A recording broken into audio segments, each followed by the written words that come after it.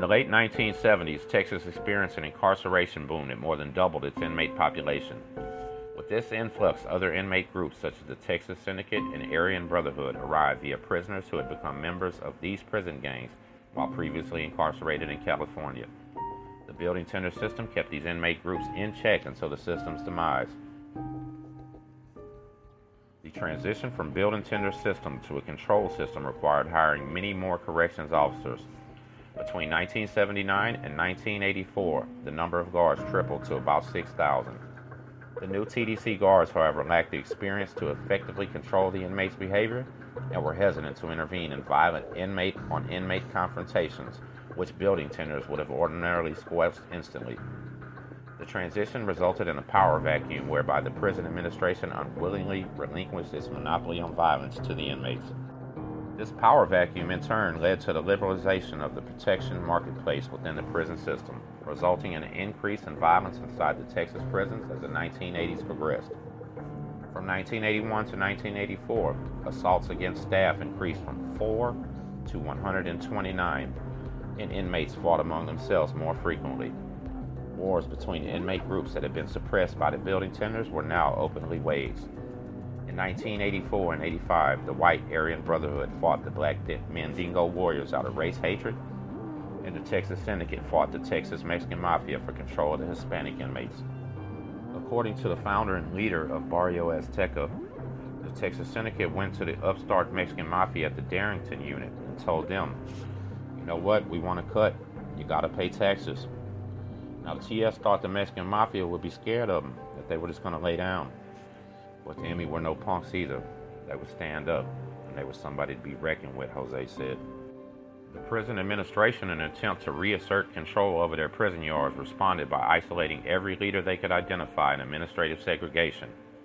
With leadership weakened and in need of replacement, both the TS and Mexican Mafia competed for recruits to replenish their ranks of leaders and soldiers, and effectively challenged the other for dominance in the penitentiaries of Texas. El Paso inmates, who are less likely to have associations with either the TS or Mexican Mafia, given the geographical isolation of El Paso from the rest of Texas, were thus sought by both groups, setting the stage for the birth of Barrio Azteca. Even before the prison wars of 1984 and 1985, racial tensions were rising in the Texas state prison system. The need for solidarity among inmates necessitated the formation of what sociologists described as survival units, that is, groups that can attack enemies and defend against them. Jose, the leader of Barrio Azteca, described the formation of cliques, the fundamental survival units of medium or maximum security prisons in the 1980s, like this. At this time, there was no leader of El Paso at that point, no one person calling the shots. The gangs, the Mexican Mafia and the TS, had not gone to war yet, but under the pressure of race war, people were starting to pull together into groups for protection. Not just the prison gangs, but city cliques too. The El Paso homies started to hang out together, and there were other cities that hung out together too. These groups were kind of semi-separate, Jose said, but the one thing we had in common is that we all spoke Spanish, and we always had something going. We weren't bored, and we weren't letting time do us. We even helped the weak inmates. We didn't discriminate even against those who had been punked out before. It hadn't always been like that, but as bad as things were in '83, those groups just sort of came together by association. Most of us from El Paso knew each other from the free world, and being locked up together was just like hanging out in the barrio. The cliques at that time were not predatory, Jose said. They formed to provide solidarity for their members in the likely event of conflict. In market terms, members faced an uncertain protection market in prison yards where violence, injury, and in some cases death seemed increasingly inevitable. To mitigate the threat of violence, inmates sought to group together, or as a gang scholar Frederick Thrasher explained, the members of these cliques integrated through the conflict that emerged when building tenders were no longer maintaining order. Simply put, inmates determined that they could better establish and maintain their own safety than the guards can, so they started these groups. Though the conflict between TS and Mexican Mafia started at the Darrington unit, news of their conflict spread throughout the system as inmates were transferred between prisons and joined their fellow gang members otherwhere, such as the Cofield unit, where Jose was. As the war between the Texas Syndicate and Mexican Mafia escalated, each gang faced losses both through violence, segregation, or isolation of their members by the administration. With these losses, both the Mexican Mafia and Texas Syndicate sought to increase their ranks and courted men who were part of city-based cliques that had formed in the early 80s. Many Paso del Norte inmates, in particular, were reluctant to join one prison gang over another because they had friends in both of them and didn't want to take sides. Others simply did not want to participate in the bloody war unfolding in the prison yard. The frustration of losing comrades to the war provided the impetus Jose needed to formalize the clique and begin Barrio Azteca. When the clique started to come together, it was 1985. Jose discussed with his pal Benito Benny Acosta his idea to start a Carrucha, a ride, established prison gang for the El Paso and Juarez inmates. Benny and I were talking about all the shit that had been happening on the unit. A couple more of our homeboys had joined the gangs, and I was not feeling too happy about it. El Paso had always been sort of a pseudo gang. We were all about ourselves, and now we're about to get swallowed up by the bigger fish? Hell no. I told Benny, you know what, man? Let's do it, dog. They can't stop us, and we're EPT. With encouragement from Benny, Jose called a meeting on Cofield unit to poll interest in formalizing a gang for El Paso and Juarez inmates. Jose was a likable goofball who didn't have a political profile or a reputation for being a bully. He had the respect of his El Paso peers totally. And given that many of his peers also wanted to avoid participating in the violence between the TS and ME war, Jose's proposition was relatively easy to sell. Most of the El Paso and Juarez inmates at the meeting joined Jose's upstart gang that day. Jose instituted a rough militaristic hierarchical order, placing himself on top with 4 or 5 captains under him. The rest of the people who wanted to join were put on the ride as soldiers, emulating the paramilitary structure of the other gangs. The founding of Barrio Azteca meant that the group could now be recognized by other prison gangs as a formalized entity, with clear membership putting it on first stage of existence. The gang was now a player in Texas prison systems. Nonetheless, though, unlike the membership requirements of the established prison gangs, there was no blood in, no blood out. Jose explained membership was informal. There was just a yeah, I'm in the gang just by saying it. During the meeting, Jose suggested the name Barrio Azteca. In allusion to his Mexican heritage, the name stuck. The next day, Jose used his job as a SSI to push the word all through the prison and let everybody know Barrio Azteca had just been born. Despite the strong organization of the group, Jose described the initial objectives as twofold. 1, to provide solidarity for the inmates from El Paso and Juarez, and 2, to ensure that the group would not be part of or victimized by any other prison gang ever. The formalized name group provided security for new recruits to its ranks under the banner of Paso del Norte Brotherhood. An offer of steady protection proved to be an effective proposition, and Barrio Azteca steadily and consistently recruited and grew in the Texas prison systems. Barrio Azteca survived the late 1980s without drawing significant attention. The literature from the time does not consider them at all. They were secret. Nonetheless, Barrio Azteca survived its early years by evolving into a predator group. In other words, survival, the second step on the scale required in gang membership, required Barrio Azteca to use violence to underwrite its existing and continued growth. Although Jose downplayed the role of violence during the early incarnation of Barrio Azteca, particularly on the streets, he acknowledged the gang's authority and streak in El Paso. They owned the city. One such example of Barrio Azteca's early predatory behavior within prison led to the establishment of the prison gang Mexicles. In 1987, the Mexicles started as a group of paisas, or Mexican nationals, who had grouped together for many of the same reasons Jose formed Barrio Azteca. The Mexicles were an upstart group in the Cofield unit. They formed because of the Aztecas, alienated and shunned them when they wouldn't join. They were a very small group, Jose explained, not very many of them. And thus history repeated itself. Now as a predator group, Barrio Azteca preyed on the weaker cliques to recruit their members. Just as Barrio Azteca had responded to the Mexican Mafia and Texas Syndicate, the Mexicles formalized their existence to respond and attack the Barrio Azteca. The Mexicles, however, never became a Tier 1 security threat group, meaning that TDC never deemed them as a preeminent risk. The Mexicles likely failed to significantly expand in TDC because most of their members were foreign nationals and get deported when they leave. Nonetheless, the Mexicles, like Barrio Azteca, became a principal competitor in the protection market in Ciudad Juarez, where many of its members were deported upon completion of their prison sentence. The proxy war that unfolded between Barrio Azteca and the Mexicles and their allies, a gang called Artistas Asesinos on behalf of the Juarez and Sinaloa cartels, was the largest driver of the city's body count. Another example of Barrio Azteca's ability to act as a predator was its capacity to curb drive-by shootings in El Paso. When Barrio Azteca members were released, membership and the gang's presence expanded into the street and into the jail, whose members were rearrested. Barrio Azteca's presence and dominance among El Paso inmates allowed it to create rules that affected the criminal underground of the street, a pattern of informal social control that is observed consistently with southwestern Hispanic prison gangs, thereby promoting low levels of violence in the city. Jose, when hearing about the death of a little girl killed in the drive-by, totally banned the practice in El Paso.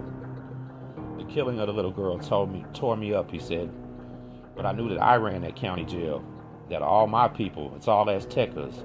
I let it be known, you know what? If you come in for a drive-by, you won't leave out." According to the police and gang members' interviews, drive-bys went from being a relatively frequent practice in the 80s in El Paso to almost never happening during the 1990s. In fact, El Paso went from being a city with a reputation of gang violence to one of the safest cities in the United States under Jose's control. As Barrio Azteca established control in El Paso's jail and a significant presence in state prisons, it established a foothold in illicit enterprise, namely the drug business. As the Barrio Azteca organization and its members matured, the amateur and unplanned nature that characterized the group's early days gave way to a more professionalized code of business and conduct. By this time, Jose already left the gang, never to return in any significant role. He became a heroin addict consumed with his attention to drugs. In his absence, Jose's captains assumed leadership and reshaped Barrio Azteca to emulate its competitors within the prison system. They instituted a rigid hierarchy, established clear rules, demanded unconditional loyalty, and created a set of obligations known as putting in work for new recruits. These changes indicated that Barrio Azteca was approaching the third step of the Lester scale, maturity. Barrio Azteca had completed its evolution from a mere solidarity group that sought to avoid inter-gang wars into a bona fide prison gang that controlled the streets of El Paso, Texas. In one trial in which he testified, Charlie, a gang squad detective in El Paso Police Department, noticed that the state of Texas officially designated Barrio Azteca as a security threat group in 93. Barrio Azteca members who had joined in the 1990s and 2000s described the organizational structure of the gang's hierarchy inside a prison. Though the terms varied over time, the hierarchy remained consistent from the 90s through the noughties, indicating that Barrio Azteca has earned its security threat group status by establishing a clear bureaucracy. Inmate policy typically falls among racial lines, and prison gangs recruit new inmates based on their new ethnicity and or place of origin. Inmates generally have three choices when they enter a prison yard: fend for themselves, find religion, or join a gang. Joining an inmate group typically involves pledging allegiance to one's race. Members in the most basic form of inmate group organizational history have been forced to respect the dominant prison gang of that race in prison. It's called the Convict Code. In the Barrio Azteca, a step up from being part of the general Hispanic inmate community in a position called esquina. Esquina, which means corner in Spanish, is slang for having somebody's back. Fighting in a corner, one does have to worry about being attacked from behind. Bruce was one of their esquinas. Bruce described his former role and obligations simply: "I became an esquina, in other words, a prospect. I started doing their dirt." Bruce's job was to extort sex offenders on half of the gang. If you had a child sex crime, you'd have to pay at least $150 a week. I didn't care how you got it. You'd call your mom, call your dad, call somebody. Shit out $150 a week. We don't care. Sex offenders get their ass beat every day if they don't pay rent in Texas. The work that Bruce put in allowed him to gain status indicators, inked in tattoos such as the feathers that indicated he had his huaraches. Despite prospecting for engaging in violent acts behalf of the Barrio Azteca, Bruce eventually decided to decline further advancement because he did not feel membership gave him any benefits. Some new Hispanic inmates become what the Barrio Azteca called prospectos or prospects. In a transition period where there's an investigation done, Barrio Azteca will have your padrinos or godfathers pretty much take this role and bring people into the gang. Pretty much they're going to answer for the prospect. They're going to send up a letter, or what they call a wheeler of the chain of command, and let them know the guy's good. It'll go to a captain. Right now that we know of, there's 5 captains for Barrio Azteca. One of those 5 captains will bless off on this process, and the approval will come back down the lane. And if it's a yes, then he's inducted into the gang. If it's a no, they stop dealing with him. It's a simple process. From prospect, you become a soldier. From a soldier, then you become cardinal. Cardinal is for life. That means brother. Once a prospect becomes a cardinal, he can climb the hierarchy, transitioning from being a mere soldier to a sergeant, to a lieutenant, with the ultimate goal for some to become the captain. These rankings within the hierarchy influence rank in prison and on the street, but they do not always transfer exactly upon release. Upon release, one must respect the Azteca that's overseeing that area. Upon release, Aztecas returning to the Paso del Norte area encountered lucrative criminal enterprises associated with the drugs trade.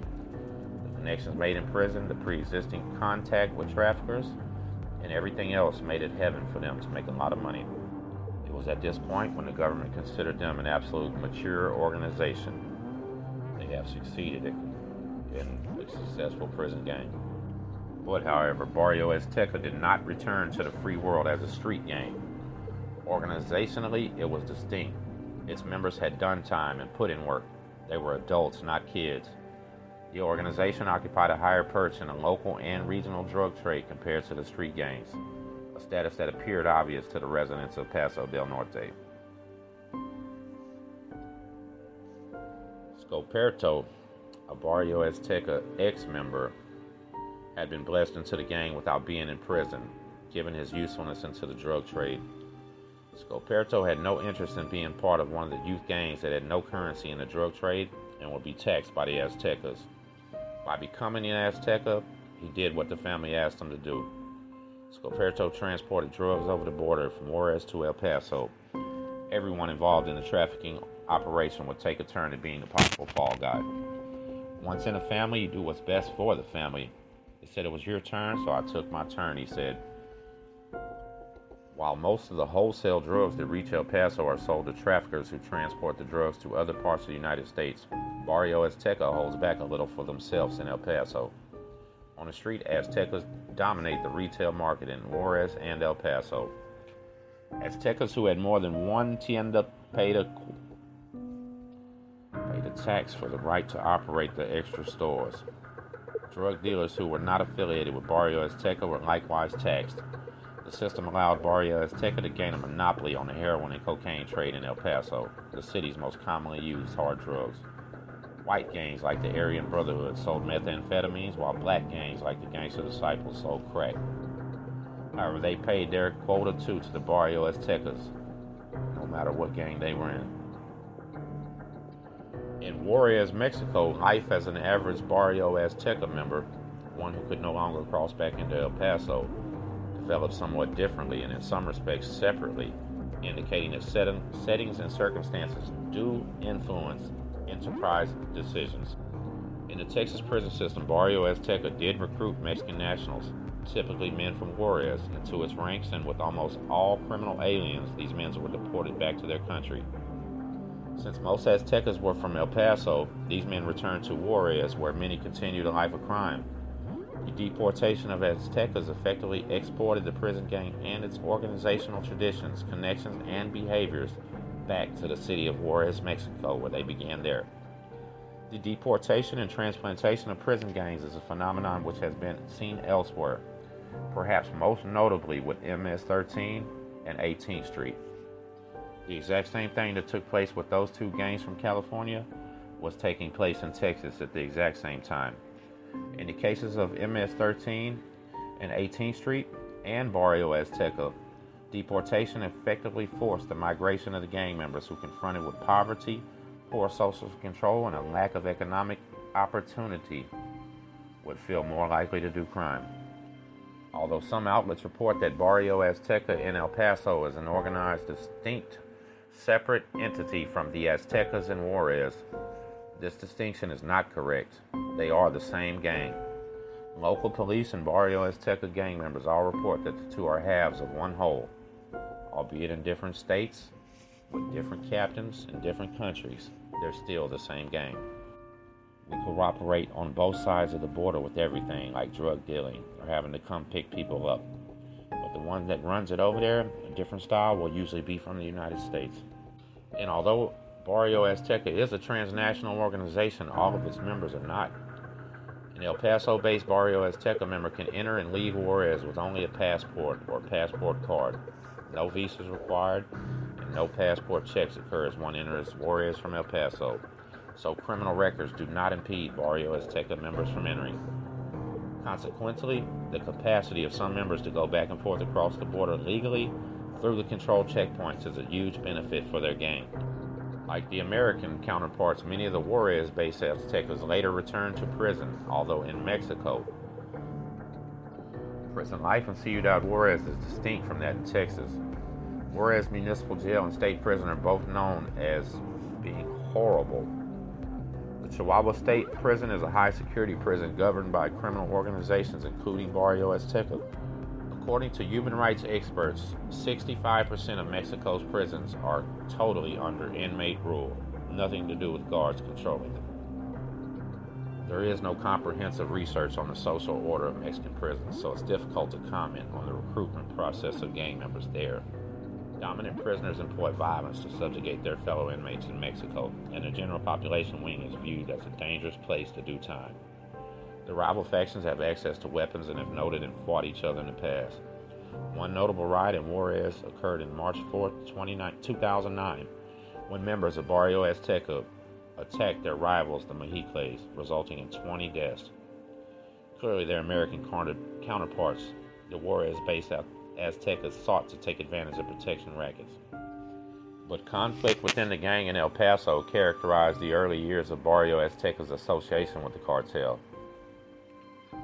Regardless of who's in charge or when they're in charge, both gang members and law enforcement officials report shifts in organizational strategy that focus on behaviors that improve business and financial outcomes. The gang is now working to make more money. When the federal government targeted Barrio Azteca's leadership on racketeering charges, it disrupted Barrio Azteca's operations in two important ways. First, the prosecution sowed distrust among the ranks and file, giving prosecutors success in turning some members into state witnesses. Second, the prosecution disrupted the organization's ability to promote new leaders, creating a leadership void in the Barrio Azteca's prison system arm, especially because the racketeering prosecutions accompanied a concerted attack on the gang's leadership by Texas prison administration. Accordingly, the vertical hierarchical structure that helped maintain order was gone instantly. When Barrio Azteca could no longer fill its leadership positions, it could no longer assert control over new inmates or attract new members because its numbers relative to other prison gangs started to fall. The loss in manpower and market share within the state's prisons and the TDC to reduce the threat level attributed by Gang 1 and 2 tier gangs indicated that the gang still has a significant presence within the prisons and on the street, but they are not powerful like they used to be. It's a demotion that squares with the accounts of gang members and inmates recently released to Texas prisons who describe a lack of Barrio Azteca members in general population. They're not there anymore.